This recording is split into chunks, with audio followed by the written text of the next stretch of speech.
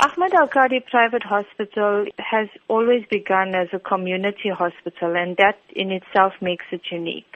It was a development by the Islamic Medical Association of South Africa, who's the major shareholder of this facility, and the balance of the shares is owned by the public.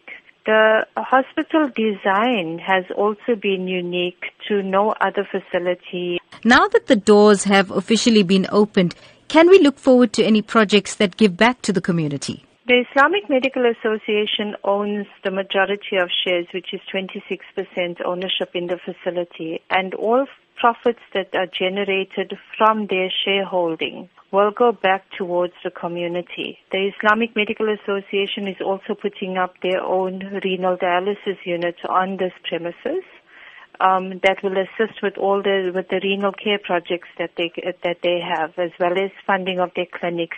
Is there a big need for renal dialysis, especially in KwaZulu-Natal? There is a high need for renal care, and the Islamic Medical Association has been partnering and assisting the Department of Health with renal care for patients for a number of years. What we've done is, with the inception of our facility here at Ahmed Al-Kadi, we could then put in an IMA renal care facility. The demand is great. It's increasing.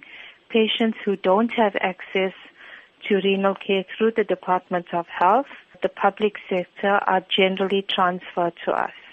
The public sector's criteria is very high, and if you don't meet that criteria, you are definitely left on your own. This is where the IMA has stepped in years ago already, and where to the extent where the public sector will phone the IMA and say, please assist us with the patient because they don't meet our criteria, we can't help them. So yes, we've got a 15-bedded station coming up at IMA Renal Care here.